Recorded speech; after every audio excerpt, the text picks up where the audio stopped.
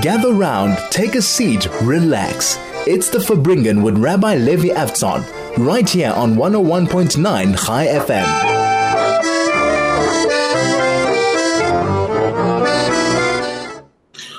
101.9 Chai FM. My name is Rabbi Levi Avtzon, and it is a pleasure to be able to be here with you on this Tuesday, the 23rd of January, the 13th of Shvat, just before Tu B'Shvat, etc. So I want to tell you a story. This is the year 1948. Rabbi Aloy was a big rabbi in the Johannesburg Jewish community and a great leader in the South African, community. He happens to be in New York because his half-sister had a heart attack. And he's visiting New York, and at that stage, in 1948, there was elections in South Africa, and the nationalists won the elections. And everyone thought this would be disastrous for the Jews, and they anticipated another Holocaust. This is 1948. So Rabbi Aloy is then visiting Rabbi Yosef Yitzchak of Lubavitch. This is the famous Lubavitch Rebbe's father-in-law, who passed away 2 years later in 1950. And Rabbi Aloy asks the Rebbe whether he should perhaps bring his family to America. I believe I saw somewhere that his community, that he was a shul in where he was a rabbi in at the time, even offered to pay to send the family out. Just get your family out. South Africa has no future. And with a big smile on the previous Rebbe's face, he told Rabbi Aloy, Fartaheim, go back home. Now, why that story was enlightening for me is the further back I dig, the further back I find that the South African Jewish community, pretty much since it arrived here, was always living with a deep state of anxiety.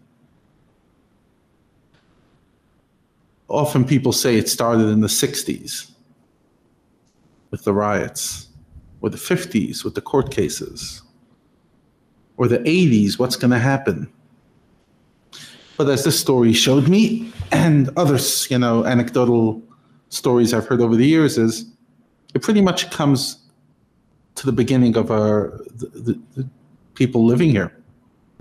I'm sure I'll be able to find stories of even earlier in the 30s and 20s. And that's a mind-boggling idea. Why? Because it's very unusual.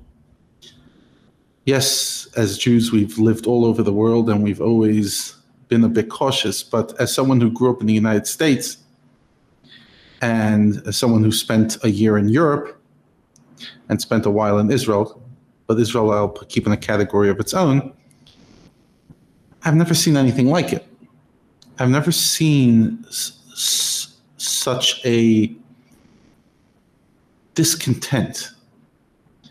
Now, if South Africa had been very bad to us over the years, that could be justified. But I believe by multiple metrics, I could strongly argue the case that South Africa, the environment, the people, and at various stages, even the governments, have been very good to us.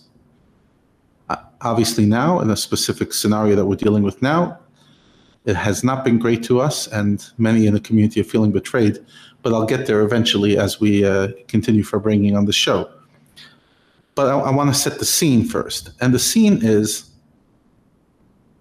unlike the Jews who arrived in America not too long before they arrived in South Africa, give you some history, many German Jews from Western Europe arrived in the 1840s and 50s.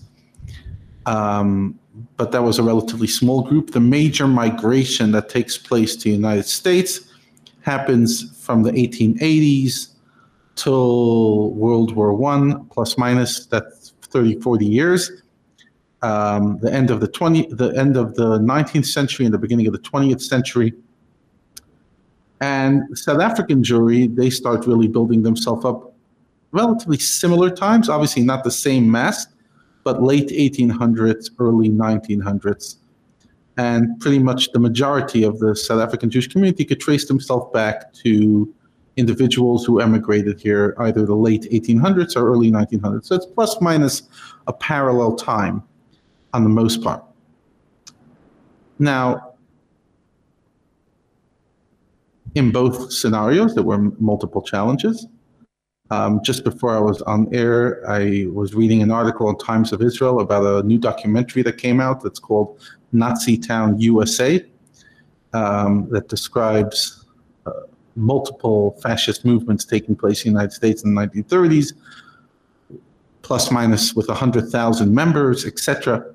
The point is, in both places, it was challenges. But somehow, and I haven't managed to dig and really understand it yet, I would love to be enlightened on it, the South African experience, although in many ways a more pleasant experience than what Jews survived in America, went through in America, in some ways similar, and obviously in some ways different, and I'm sure in some ways harder, the angst that the Jew had when they moved to South Africa was unique. And it goes back pretty much to the beginning. And I remember, I'm not going to quote him publicly, in other words, say the name, not because I'm just not sure he wants me to quote him, but he's a very influential Jew in the leadership here in South Africa, in the community, who one time told me, he says, every 18 months, there's another crisis that arises that tells everybody this is the reason we have to leave. It's almost like now, finally. Growing up in America, other than believing that Mashiach will come one day and take us over to Israel, on the most part, I don't recall ever hearing that the American Jewish experience is ever going to come to an end, and definitely not in our lifetime. Yeah, who knows what will happen 100 years, 200 years, but fundamentally, the Jew in America felt pretty safe. The Jew in Europe, if he studied any history, would feel a bit cautious because our European experience has been rough. Pretty much the worst place on history for a Jew, based on history, would be Europe. Western Europe and Eastern Europe, they're both equally guilty in historical context of unimaginable Jewish blood. That continent is literally seeped with Jewish blood. What about South Africa? What is it about this place that has always given us anxiety? Now, obviously, I'm talking this in the context of what's happened the last few months, recent opinion pieces being published, a conversation around the community, and some people feeling, okay, this is the final death blow. This is it. We thought we could pull it through, but we can't. And obviously, every person's worry has to be taken seriously, and every perspective has to be given the time of day to be heard. At the same time, forgive me for being a bit cautious when, having lived here only 14 years, I've pretty much lived that 18-month cycle where every single few months there's another perfect reason why our South African experience is coming to an end.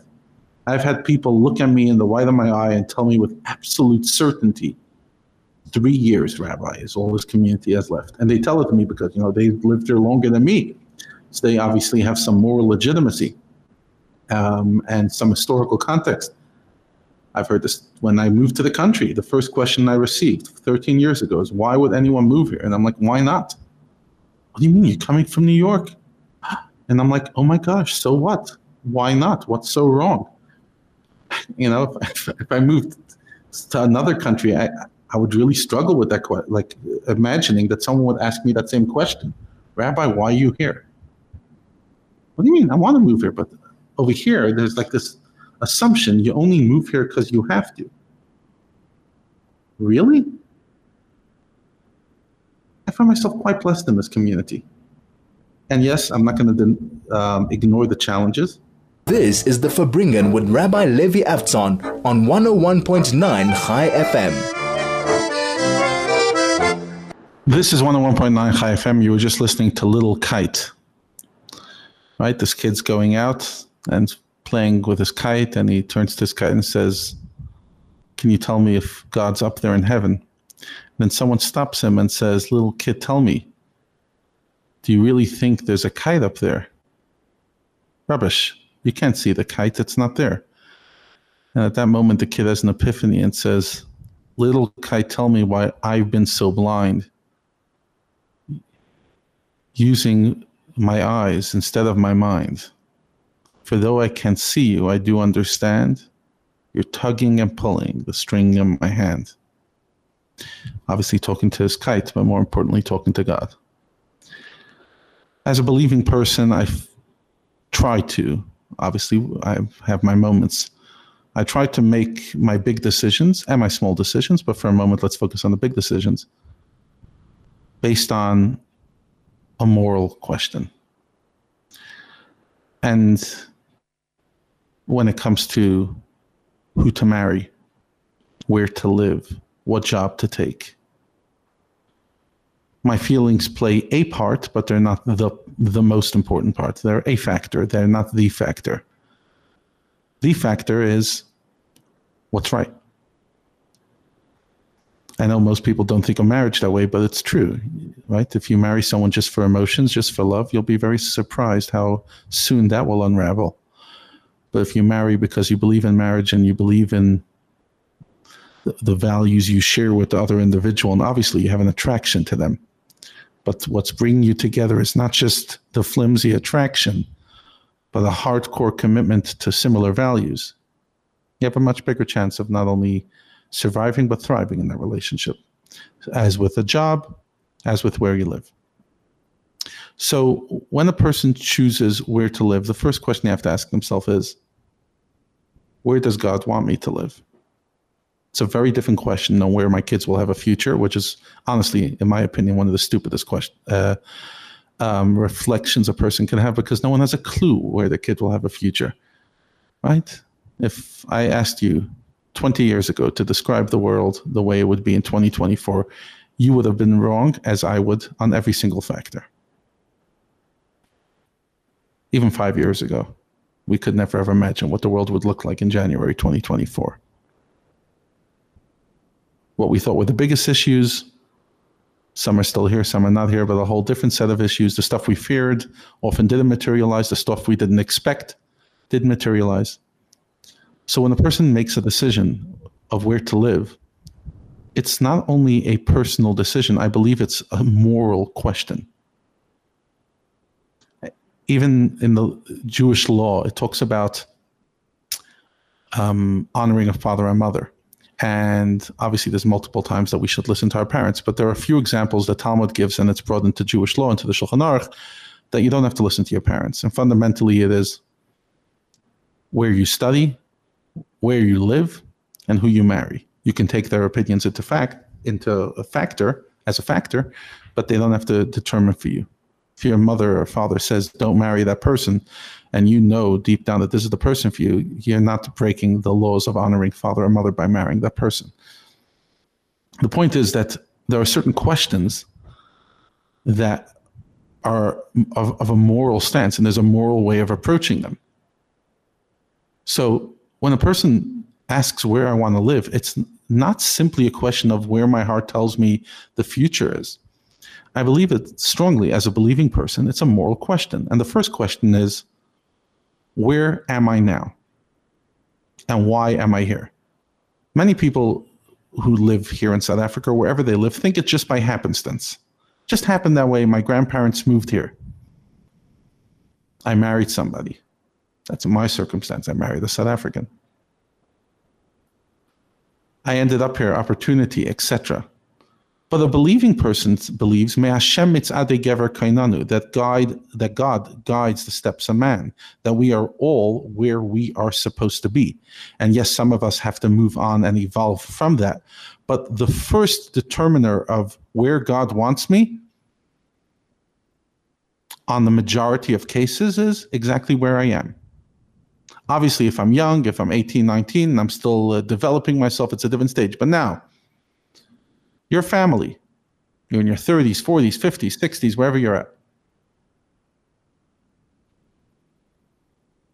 Obviously, there's sometimes that God wants us to move on. But when the question is not just what my feelings say, the question is what does morality say? What does God want from me? And I mean moral, not necessarily in right and wrong in a simple way, but like, where am I placed? Where's my purpose in life? What does God want of me?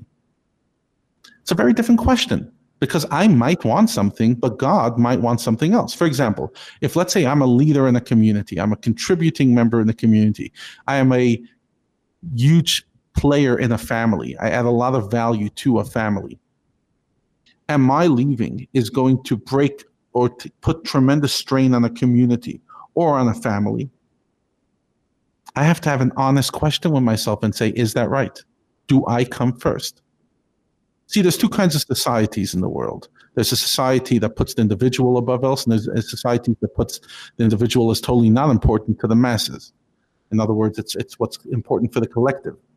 Judaism sees it as a hybrid. In general, Judaism will often find itself in the middle, but that's a share on its own, a topic on its own. But it's often in the center. And the idea is we are individuals, but we're also part of the collective. And therefore, when I make a decision, I can not only factor in what I want, I have to factor in the consequences on others. And that is a legitimate factor. And therefore, whenever these conversations arise about the future of Jews in South Africa, I have a major issue with it. Because before we come and share like our opinion, we really have to ask ourselves, what's the consequences? Who's it going to affect? The people who can emigrate will, if they want to. For the many who can't, for the many of people who are settled over here and want to build a future here, is unsettling them doing any future? I mean, for God's sake, we've been nonstop each few months. Another reason, another perfect reason why to leave. So number one, to unsettle people without knowing with 100% certainty or close to 100% certainty that that's the right call is problematic. God placed us here for a reason. And I believe that the Jewish purpose in South Africa, our community, and not just Jews, people of all good, of goodness, people who want to do goodness, they have a role to play. And this idea that South Africa will eventually cave in and go to the thugs and totally disintegrate into absolute anarchy is problematic. I mean, like, there's a lot of other words that are coming to my mind, but I'm trying to keep it, soft. Like, how do you know that? Has God showed up to you? Like, I was just giving a lesson earlier this morning on Yirmiyahu, the prophet, chapter 15. But like each few days, I try to do another chapter. Like, are you Jeremiah? I mean, Jeremiah was told by God what to say. Yirmiyahu was given a message. No one listened to him. Is that what people really need to hear? What do you want? In other words, what's the goal? Like, who said South Africa will ever come to an end? Obviously, when Mashiach comes, we'll all go where we belong. But whoever, like, is there some stone that has been unveiled I haven't been privy to, that the South African Jewish experience will come to an end at some stage? Please enlighten me. I've never seen it. I don't recall ever getting a prophecy from God, and I don't recall meeting any prophets who've actually had that experience. So first of all, that whole assumption that as I shared earlier in the program, has been a part and parcel of the community, at least some parts of the community, for decades. I've found, records for 75 years already, but I'm sure it's even older. Is there some like intuition that when we got on the boat from Lithuania and we traveled to South Africa, we were told 100 years and that's it, 120 years and that's it, and then you're off? How do you know that? So then what does the person then say? But Germany. That's one argument I find too cheap. Germany in 1930s. No, this is not Germany in 1930s. We are not remotely, by any definition, in Germany's 1930s. We are not living in a dictatorship. We're not living through the Putsch. We're not living through Adolf Hitler. We do have a state of Israel. We have multiple countries that would take us in a heartbeat if everything went terrible. So, yes, learning history is important. I always say in my shul that second to Judaism, I believe the most important subject a person should study is not necessarily mathematics or English, which are all important, but history. So history is important, but what's also important is not misaligning historical narratives. It's too simplistic. Dangerously simplistic to compare South Africa 2024 to Germany in 1934, because it's based on nothing. It's based on fear. And yes, we've had negative experiences in our history, but that does not mean that we have to then start creating associations. And if we are creating associations, do so responsibly. Because, gosh, this community has enough anxiety. Nobody's felt good about what the South African government's done recently. Nobody in our community has sit there saying, wow, great. The Hague. Nobody's felt great about the cricket story. No one's in denying of that. But the interpretation of that and the association of that, forgive me, it's very problematic. Unless someone knows with certainty or is based on real facts, not just sentiment, and can justifiably face themselves and face God and say that our experiment here is over. Unless they can do that, I would beg them to reconsider sharing and bringing more fair. Because that's my second point. The South African Jewish community and the South African community at large, in many ways, is the most beautiful community on earth. I really believe that. I can't prove it, but many people who've visited and many people who are part of the community who maybe lived elsewhere for a certain stage will concur with that. So let's play this out. If the South African Jewish community did come to an end and everyone moved elsewhere, what would be lost? And who's willing to carry that loss on their shoulders? Every community, when they disintegrate, is a loss. Every community in Europe, every community in Northern Africa that was after the establishment of the state, many of these communities that were there for ages, Iraq, a large part of Iran, even though Iran still has a bit, Iraq, Libya, Lebanon, Syria, Egypt, etc. Each one of them is a tragedy when they fell apart, and unfortunately many of them wasn't their choice. But unless God forces you out, or you have 100%, you have very clear evidence that it's time to go, you do not disintegrate a community that has so many pluses, that has so many things that will never be replicated anywhere else on earth. If, heaven forbid, the South African Jewish experience had to come to an end, it would be a loss of historical proportions for the entire Jewish world, because this community has produced and continues to produce an incredible community unlike anything else on earth. So yes, is there tensions? Is there stresses? Oh my gosh, there is. Daily. But does that justify disintegrating it? Without thinking of the costs of, first of all, what's going to happen when they go elsewhere, as if everywhere else is paradise, but more importantly, what the cost of collapsing this community is? Are we willing to live with that consequence? I cannot. I wrote an op-ed last week, just to my community, not really an op-ed, just an article, and that was really my point. I cannot sit there one day facing Hashem, facing God, and having played any part in expediting, in making, in ushering the collapse of the Jewish community, because I believe that would be a tragedy. It would be a great tragedy of Jewish history. And we cannot. Yes, we have to fight back, and we have to stand up to the government, and we have to, negotiate and work at whatever we can to get to move the country, specifically the government, to a more moral stance. But while we do so, not from a place of despair and a place of fear, because I believe that the South African Jewish experience has many, many years ahead of it, and that our best days are still ahead of us. What they will look like, I don't know.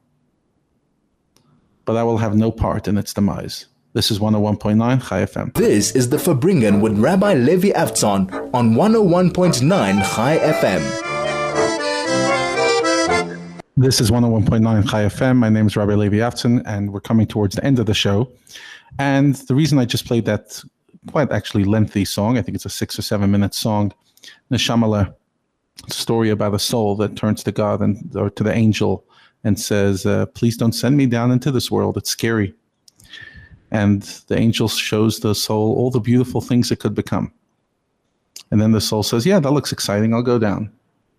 Can you promise me I'll be one of the good guys? And the soul doesn't answer. The angel doesn't answer. Obviously, you have free choice. Then the song finishes off once the person's life is coming to an end and the angel comes back to collect the soul. And this time the soul doesn't want to leave because it's good over here. And the angel says, don't worry. You finished your part. You're good. You've earned a place right by the throne. And it was more the first part of the song that really was resonating with me when planning the show. I said, yeah, we're all here on a mission. We forget that. We tend to forget that when we're here.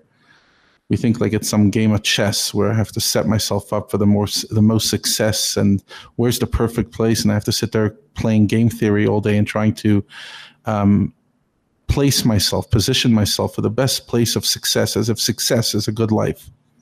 No, success is a nice plus. The most important thing that we're living here for is a meaningful life, an impactful life, a life where I play the purpose that God sent me into this world for, where I focus on the people close to me, when I nurture the people around me, where I stop for a moment of trying to influence the whole world with my wonderful ideas on TikTok and actually invest in the person sitting right next to me. And where when looking worldwide, I also look inward, locally, and build what I have. And yes, we're living through stressful times.